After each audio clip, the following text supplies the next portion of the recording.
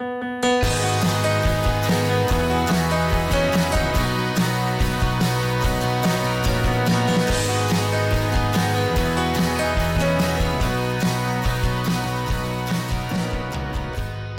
it's MLS Cup week, and for the first time since 2015, it is not taking place in Toronto. Instead, the trophy is headed to the Deep South, where it will be handed out on Saturday. Hosting the festivities this year will be Atlanta United at Mercedes-Benz Stadium, with the Portland Timbers coming to town, logs and all, to try and spoil the party. My name is Mitchell Tierney, and we will look at both sides of the 2018 MLS Cup on this week's Footy Talks podcast. Starting with the visitors. Joining me from SB Nation's Portland Timbers blog, Stumptown Footy, it's site managing editor Zach Kay. Zach, thanks for hopping on. Absolutely, Mitchell. Happy to be here. Well, before we start here, if you're in Toronto for the big day on Saturday, come out and watch the match with Footy Talks and Waking the Red. We have reserved space at the Pint Toronto right next to the Rogers Centre on Front Street to watch the match. Members of Toronto FC Media and some Waking the Red writers will be there as well, so make sure you head over to homestandsports.com/events to RSVP for free. But this match itself, the 2018 MLS Cup, it promises to be very interesting, especially for Portland, who are, of course, certainly the underdogs coming into this match. They've been the underdogs for most of these playoffs as well, after kind of a mixed results in the regular season. Take us through how Portland got here and what kind of the keys have been to their playoff run so far. Sure. I mean, you said it right then that Portland have been the underdogs, and I think that's probably been true in every match they've played this playoff run, but they've really embraced it, and they've shown the heart, and they've come together as a group, and, they have these guys who can just create magic and change the game, and I think we've seen that in every series. Like, you look at Dallas, and it's Valeri's free kick goal that just changes the game. All of a sudden, the Portland Timbers are in control, up until Mabiala gets sent off. You look at Seattle, away at Seattle, and it's Blanco's goal that, once again, Portland are on the back foot, and then all of a sudden, Blanco hits it in outside the box, and the game changes. It's open, and the Timbers have signs of life. Same thing again in Kansas City. The first half, the Sporks were just on the Timbers constantly. It was, they got lucky to escape only down a goal. And then all of a sudden, this just total moment of magic. Sebastian Blanco hits it in from 30 yards out. And the Timbers have life, and they go on to win the game. So to me, that's been the key, and they're going to have to keep riding that if they want to get a result in Atlanta. And MLS Cup, of course, will be a road game for the Portland Timbers, but that's kind of suited them just fine. They've had 3 wins away from home to get to this point in the MLS Cup playoffs. What's kind of been the importance there? I know you mentioned certain players coming up with big moments, Valeri and Sebastian Blanco, but what systematically and that sort of thing has been helpful for them as they go on the road and do something that's never easy in MLS, and certainly even more difficult in the MLS playoffs, which is pick up big results. Yeah, it's definitely a moment of magic. It's defensive grit, and there's just a team-wide belief there too. There's been more reporting coming out lately about some sort of team meetings and stuff, but you can really tell that all of these guys just really believe in each other, and they really believe in their system. They believe in their coach, and they have that faith that, yeah, we're the underdogs, but we've got the grit, we've got the momentum, and they're just able to pull it out. And I think that confidence and that defensive grit to just weather the storm has been so important and will be so important in Atlanta, because Atlanta is such a great attacking team. They have so many threats. The now MLS MVP Martinez, Miguel Almiron, Julian Gressel, Darlington Nagbe, all of these guys are, dangerous attackers. So the Timbers are going to have to be able to weather that storm and find a moment somewhere to change the game and put it in their favor. And speaking of the playing on the road, it kind of wouldn't be an MLS Cup week without some sort of scuffle over tickets. We saw it in Toronto the past couple of years with, season seat holders having to move seats and be relocated. for the MLS Cup week. With Portland, they were able to sell out their allocated seats in a ridiculous amount of time, and we're kind of arguing, and there's been some frustration over the fact that they didn't get more. What's kind of been the status on that situation, and how it's kind of been a bit of a talking point in the lead up to this match? Yeah, I mean, it's weird because the way the playoffs are structured seems to hinge on the final being at a neutral site. And I get why the league doesn't do that anymore, because there are some cities that you just don't really want to host a neutral final. There are reasons, different levels of support reasons, and I get that. And Atlanta is going to be a great place to have the final, absolutely. But when there's a visiting team that has such rabid support as Portland, even just from a league standpoint, you'd want them to have as big of or as much representation in the stands as possible. It's cooler on the broadcast. The new hear the two fan bases cheering against each other. It's more fun for the people there, and it's better for the visiting team too. And if the playoff structure hinges on it being a neutral final, then it's not just another away game for the visitors.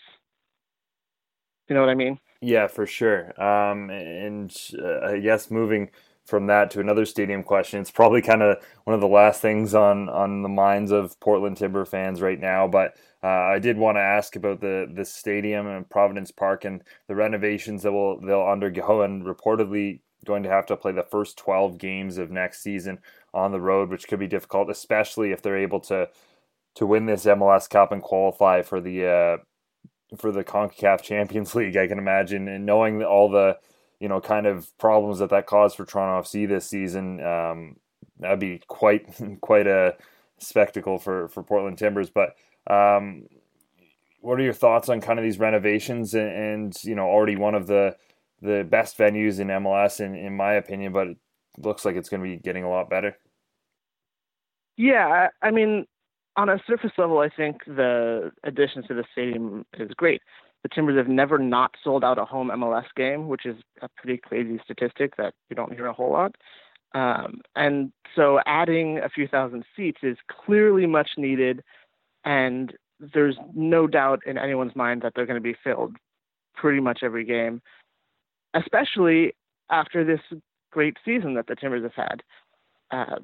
But as you said, moving forward to next season, starting the next 12 games on the road, might be as few as 10. But even so, that's a huge away stretch to start the season, especially, again, as you said, with CONCACAF Champions League. And yeah, that's going to present difficulty. It's going to present difficulty, especially if the Timbers win on Saturday.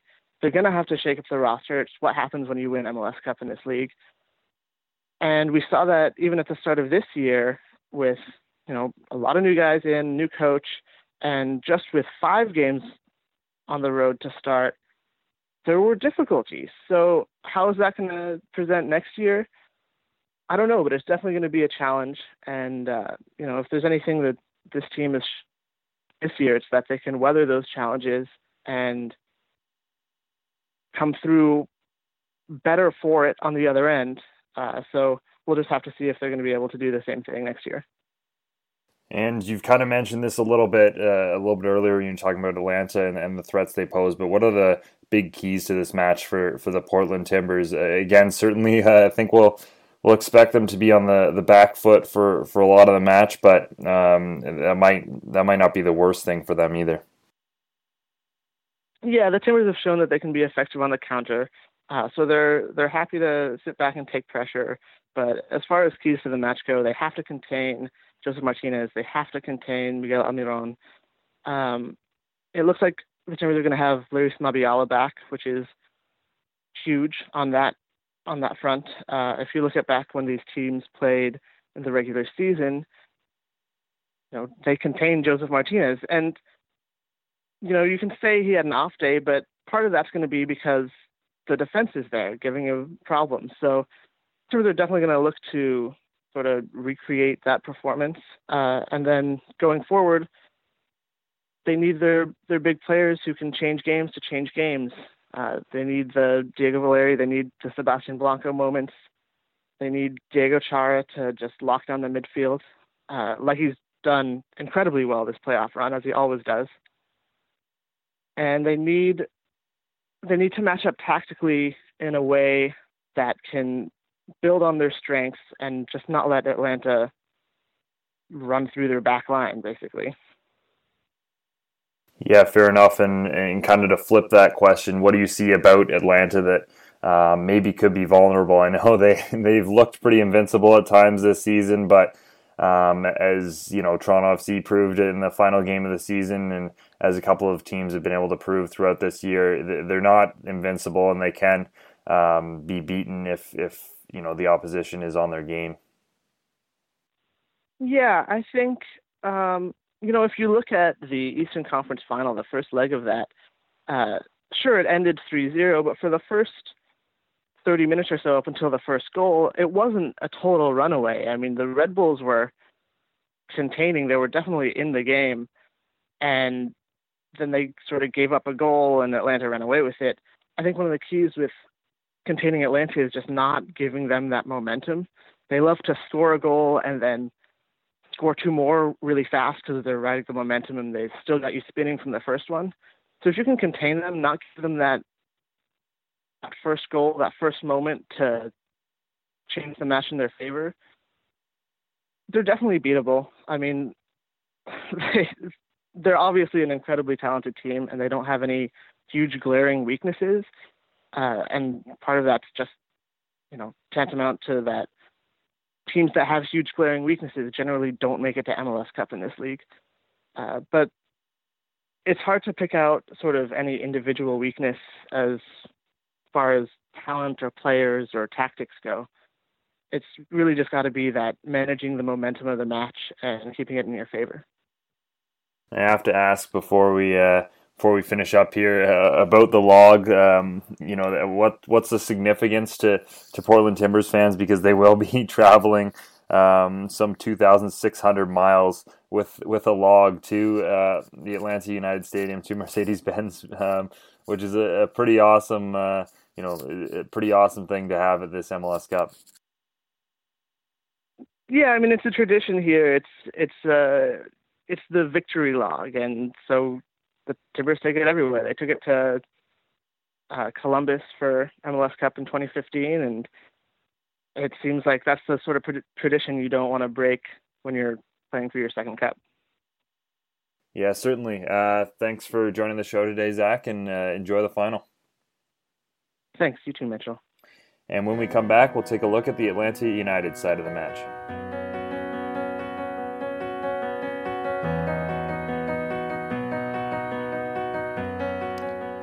And we are back on the Footy Talks podcast. It's now time to talk about the hosts of the 2018 MLS Cup Final. I'm joined by Sydney Hunt of Dirty South Soccer. And Sydney, just 2 years in, Atlanta United, they've already reached that biggest game of the year in MLS.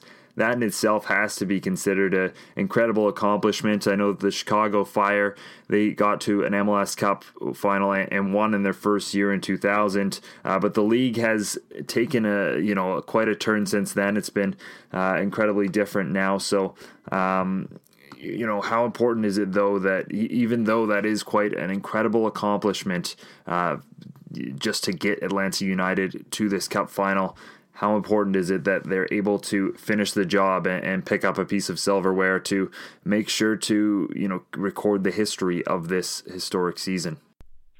No, absolutely, especially after last year. While it was a success, while they were the first expansion team to make the playoffs, I believe, since Seattle, it was a disappointment to see them lose in the knockout stage to Columbus Crew in a penalty shootout, I should say. This year, a lot of the same names and faces as we saw from last year, obviously with some additions. Darlington Nagbe, Franco Escobar, Eric Rometti in particular, and some other names to go along with that.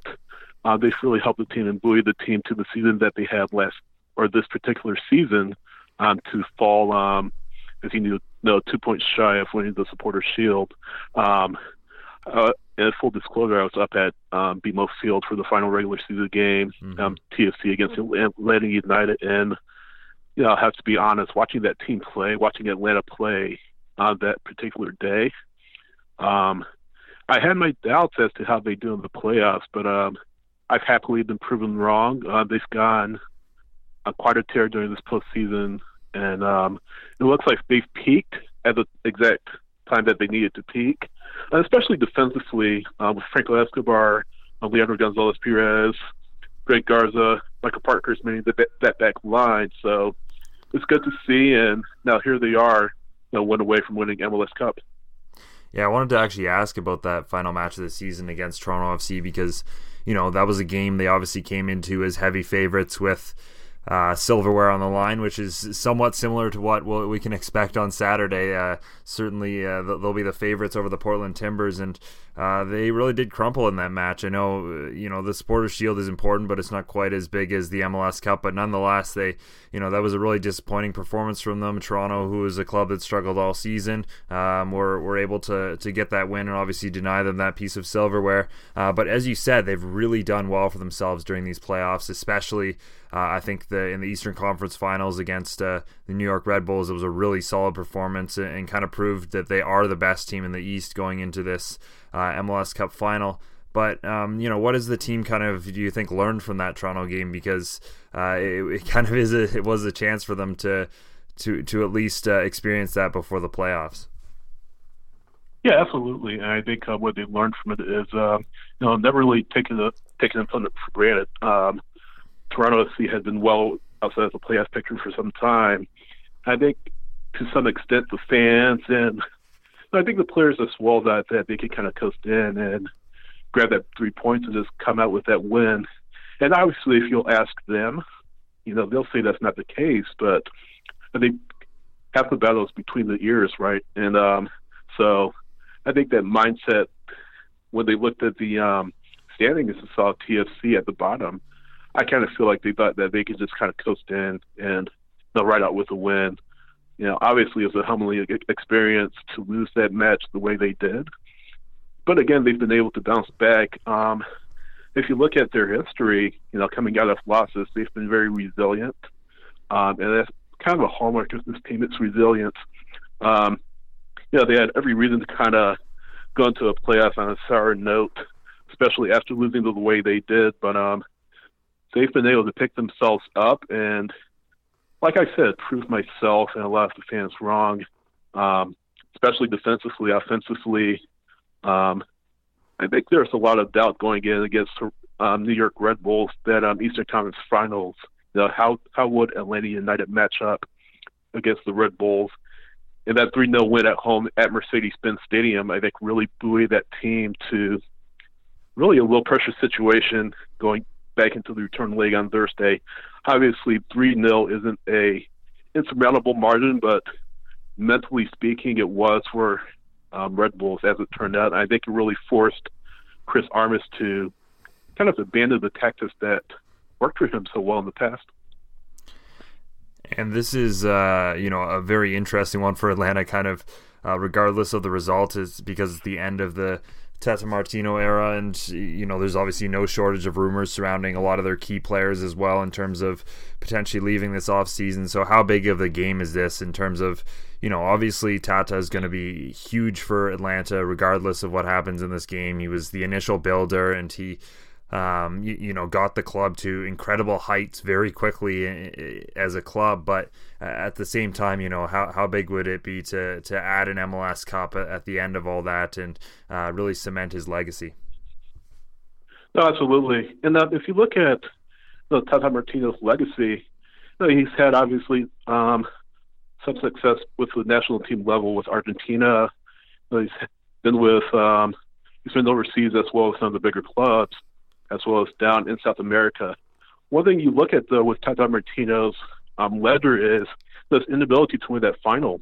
I think Saturday will be his first, if he wins on Saturday, it'll be his first championship, his first final winning as a manager of a club. So going out on that high note, especially going into this next gig, which is rumored to be Mexico, but we've not heard anything official on that. Will be obviously a high note to end on. As you said, he was kind of the architect along with the front office in building that team, really recruiting players like Joseph Martinez, Miguel Almiron, etc.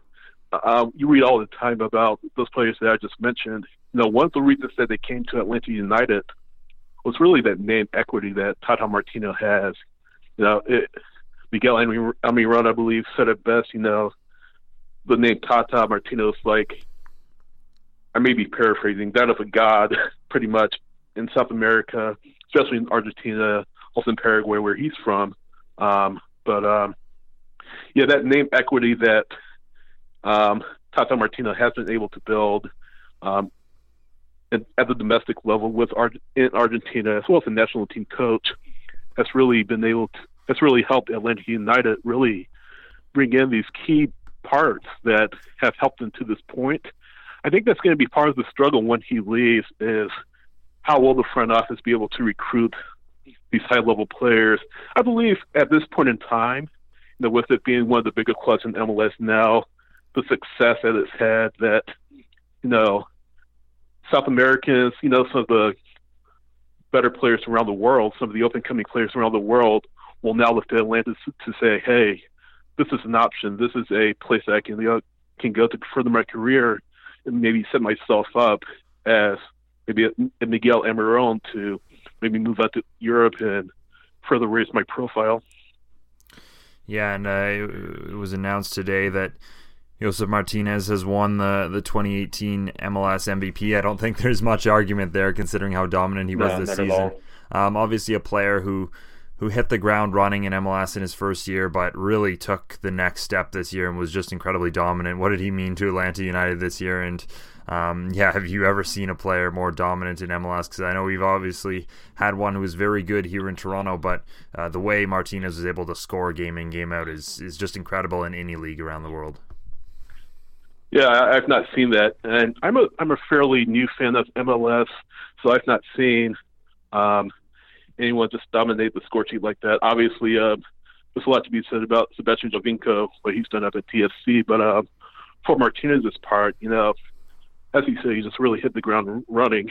Like all strikers, he kind of fell into that hole of not scoring for, I guess, consecutive matches, which is to be expected of every striker around the world. I don't care who you are. So I think at that point, the fans knew enough to not panic. They knew enough about Joseph Martinez that sooner or later he would snap out of it. He would really round back into form. And I think when you have a player like him on the field that can change a match as quickly as he can, I think that really tilts the field in Atlanta's favor against Portland on Saturday. But he seems like he'll be around. I mean, past the winter transfer window, and the Monterrey was rumored to be looking at him. I don't think that anything will come of it as of yet. But I think if he continues kind of in this vein, as long as he continues to show his knack for scoring, I think you'll start to see a lot of other clubs, maybe not high-end clubs, but maybe a lot of Liga MX clubs, maybe a little more higher-profile clubs really start to take a look at him and consider him. And going into the match on Saturday, what's kind of the keys for Atlanta United in this game?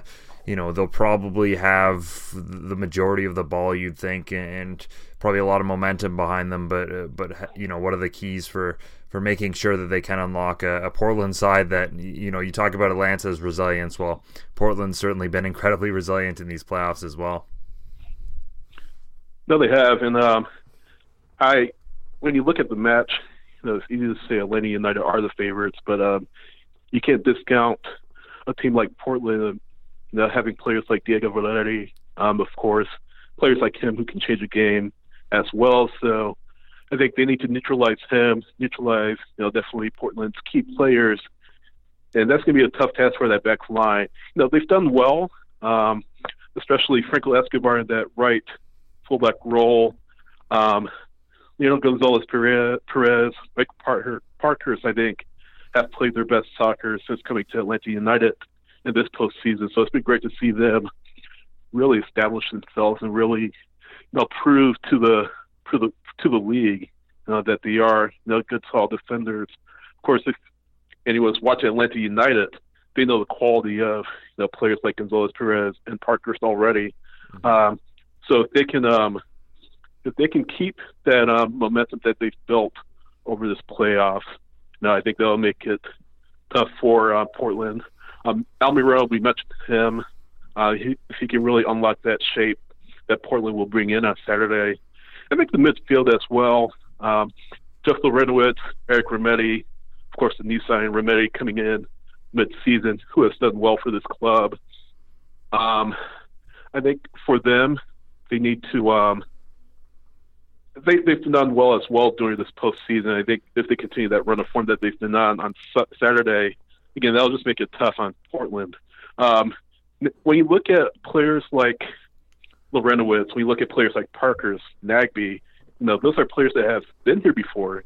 They have MLS Cup experience, and Nagbe, of course, winning with Portland Timbers a few years ago. So I think a player like Nagbe in particular, he knows his team inside and out, Portland. So I think leaning on his experience, leaning on his skill to really be that, box-to-box midfielder that Atlanta needs to make things happen, especially with him, with Almiron, of course, Joseph Martinez up top.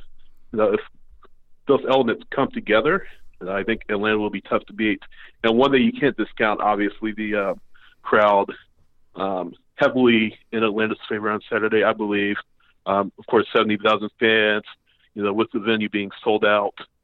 It's going to be loud. It's going to be loud, and they're going to be heavily in Atlanta's favor. Yeah, no kidding. For MLS in general, this should be quite a great commercial. I mean, two of the best fan bases in the league, and Atlanta being one of the most exciting places to watch a game. Before we finish, I just wanted to talk quickly about Atlanta playing in the CONCACAF Champions League next season. They got their draw. They're going to play Costa Rican side Herediano in the round of 16. What does this competition potentially mean for Atlanta United? I know this is very much kind of looking ahead, and not as many people will be thinking about this competition as maybe some of the other clubs, considering they've got a much bigger things on their plate right now. But we've seen what this competition can do for boosting the reputation of a club like Toronto FC did this past year when they made the final and their incredible run. What could this mean for Atlanta in terms of kind of just showing their steel in the region and how good of a club they really are on the continental level as well? Yeah, I think Toronto FC making the final last year really, I think, did his part in boosting CONCACAF Champions League and kind of raising his profile from just being on the side that half the fans care about, half the fans don't. But I think TFC making it to that final last year really helps the competition grow and develop, especially among Americans. I think Atlanta United being in it, I think if they have success in it, and end up winning the competition, I think that'll raise his profile even more. Darren Eales has said, well before the team began playing, he doesn't just want this to be a club that's successful at the national level, at the league level.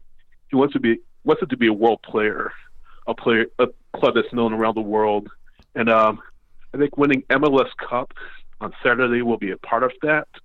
But I think winning CONCACAF Champions League, or at the very least, performing well enough to maybe get to the final or somewhere along those lines, will really help it to get to raise its profile, not just on a regional stage, but on the world stage maybe. So I know that whoever is coaching Atlanta United in February, when the competition begins, will have clear instructions from Darren Eales in the front office to really swing for the fences and not hold anything back.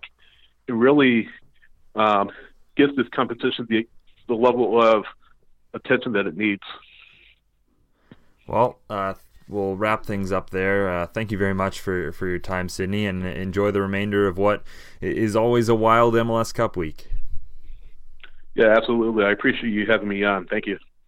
And to the rest of you, thanks for listening. We'll have plenty to recap from the game itself on next week's Footy Talks podcast. I've been Mitchell Tierney, and until then, have a good week everyone.